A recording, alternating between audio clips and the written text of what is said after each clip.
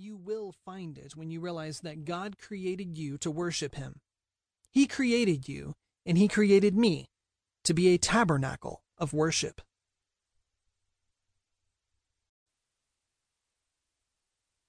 Just one more. Have you ever had a stack of blankets piled on top of you while lying in bed? Or maybe you were buried in sand on the shore of a beach. The weightiness that engulfed you made you feel all consumed with no way out. You were trapped.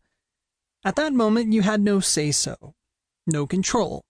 Although your arms and legs were still intact and functional parts of your body, you could not move them. All you could do was simply exist in the moment. Genesis 1:26-31 tells us that God created mankind in His own image to rule and to reign, to have dominion on the earth. In other words, we were created by the King of Kings to be kings. Revelation 1:6. However, so many Christians spend their entire lives not knowing who they are in Christ, and consequently, they do not inherit what has already been recorded in heaven's title deed book, and deeded to them by the Creator of heaven and earth. In essence, their lives are filled with day-to-day routines of merely existing. But God has promised us more to life than just to exist while here on earth.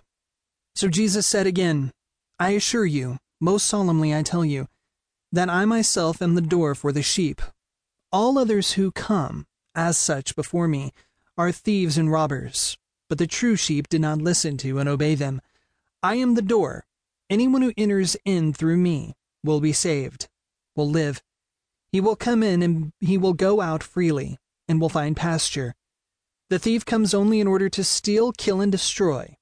I come that they may have and enjoy life, and have it in abundance, to the full, till it overflows. John 10:7-10.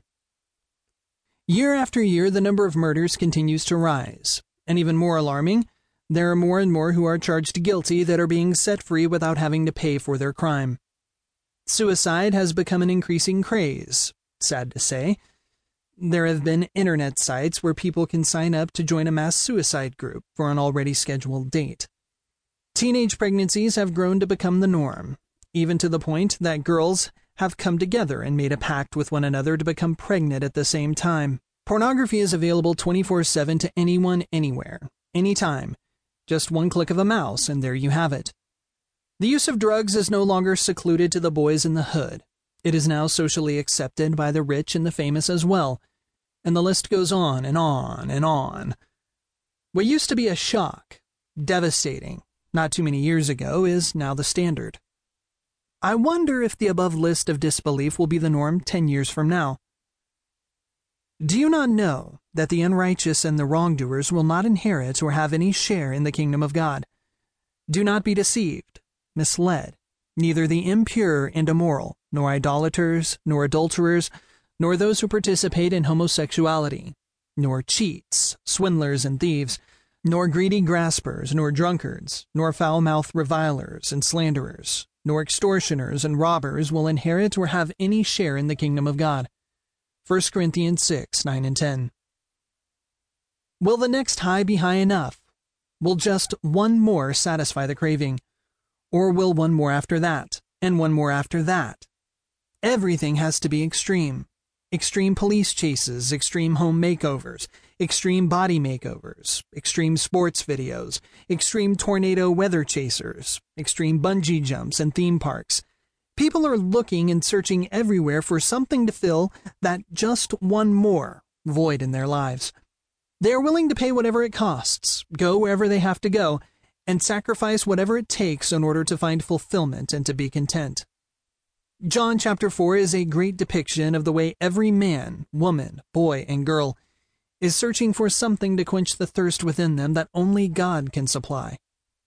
To begin with, the Samaritan woman cannot believe that this Jewish man would even come close to her, let alone carry on a conversation with her. The possibility of a famished mountain lion and a small scared-to-death bunny rabbit being best friends would be much greater than a Jew and a Samaritan being amiable with one another. To say the least, there was a great hatred between the two sects. I wonder if she looked around to see if by chance there was someone else he might have been addressing. Perhaps this had never happened to her before. Was she thinking in her mind, either he's a lunatic or his mind is not altogether there. Maybe the heat got to his brain.